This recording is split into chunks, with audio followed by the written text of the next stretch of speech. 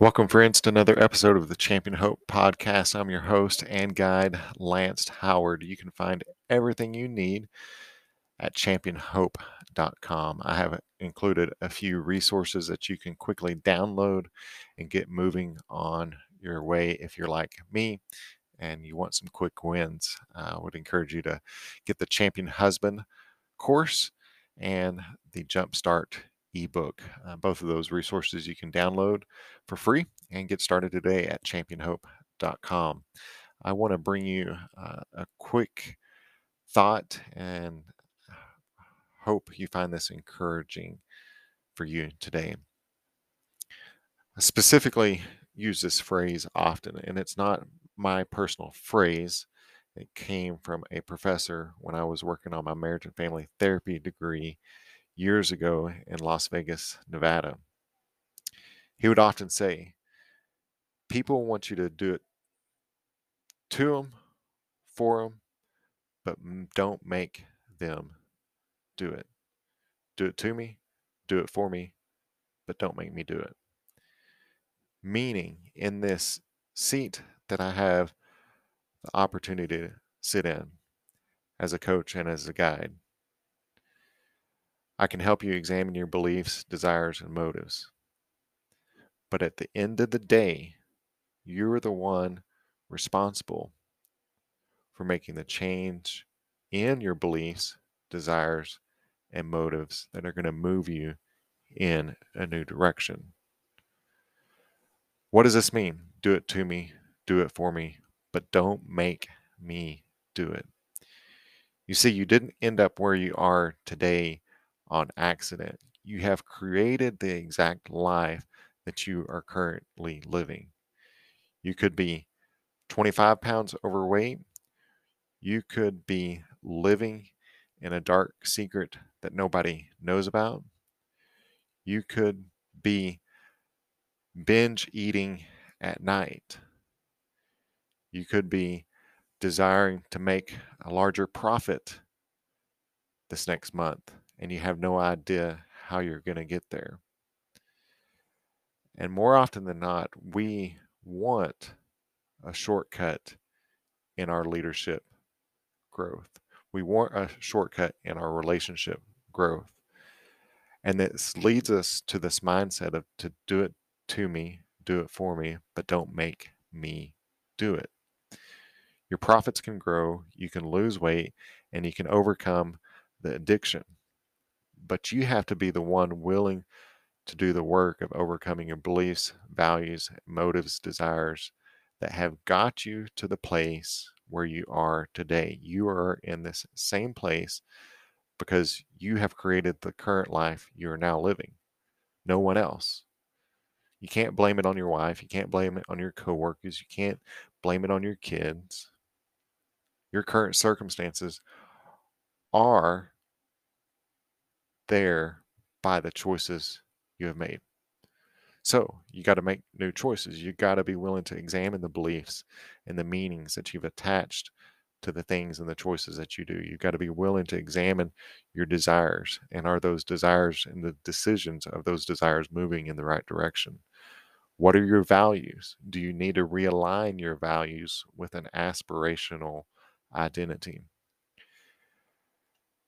Because I believe that one of the primary things that we have to do if we're going to champion hope in ourselves and champion hope in others is that we have to be willing to seek a pathway of descent. We have to be willing to seek a pathway of suffering.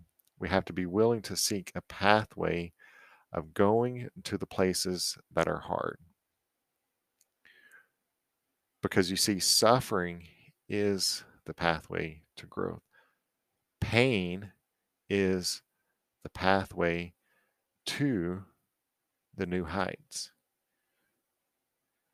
So you don't lose weight by doing the same things that you've always done. You don't overcome an addiction by doing the same things you've always done. You don't grow larger profits by doing the same things you've always done. You've got to be willing to change your beliefs. And this is why scripture is so important, is that We take our thoughts captive and make them obedient to Christ. We take our thoughts captive and surrender them to Christ. Be transformed in your mind. You've got to move your mind into your beliefs, into your actions. And so, what does all this mean? Are you willing to seek a little short term suffering for long term growth? Are you willing to abstain from something for 30 days in order to have a long term reward? Are you willing to delay short term gratification for long term growth? In our consumeristic, pleasure seeking culture, this is probably one of the primary things that is not producing the fruit in our lives that we desire, because we keep seeking the pathway of pleasure and comfort versus the pathway of pain. And the pathway of pain is choosing to do hard things that leads to growth.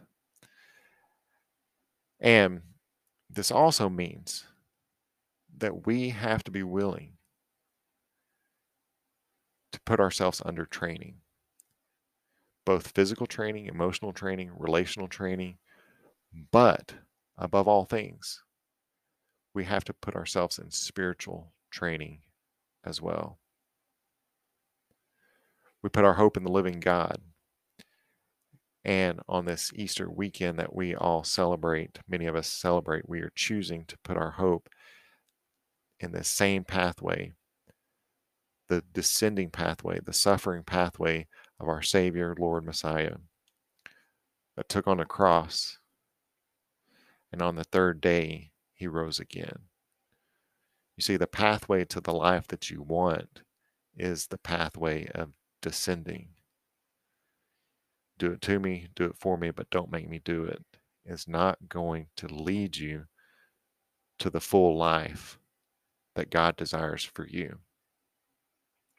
So what are you willing to do?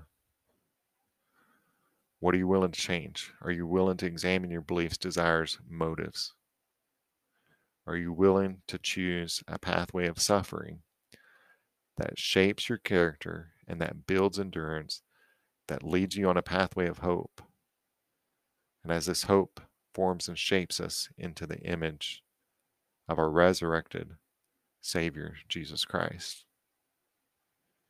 If you have found this meaningful or helpful to you today, would you please like, subscribe, share this with a friend?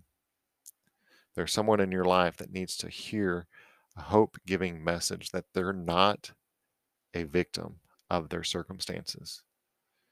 In fact, we have been given the ability to change and to be transformed by the renewal of our mind and the choosing of our actions, the choosings of our behavior of a new direction that we desire to move in. Who's that friend? Would you send this to them and encourage them today to take a pathway of descent, as that descent actually leads them into the destination that God has designed for them? Peace, and courage to you on this journey. Look forward to seeing you on the other side.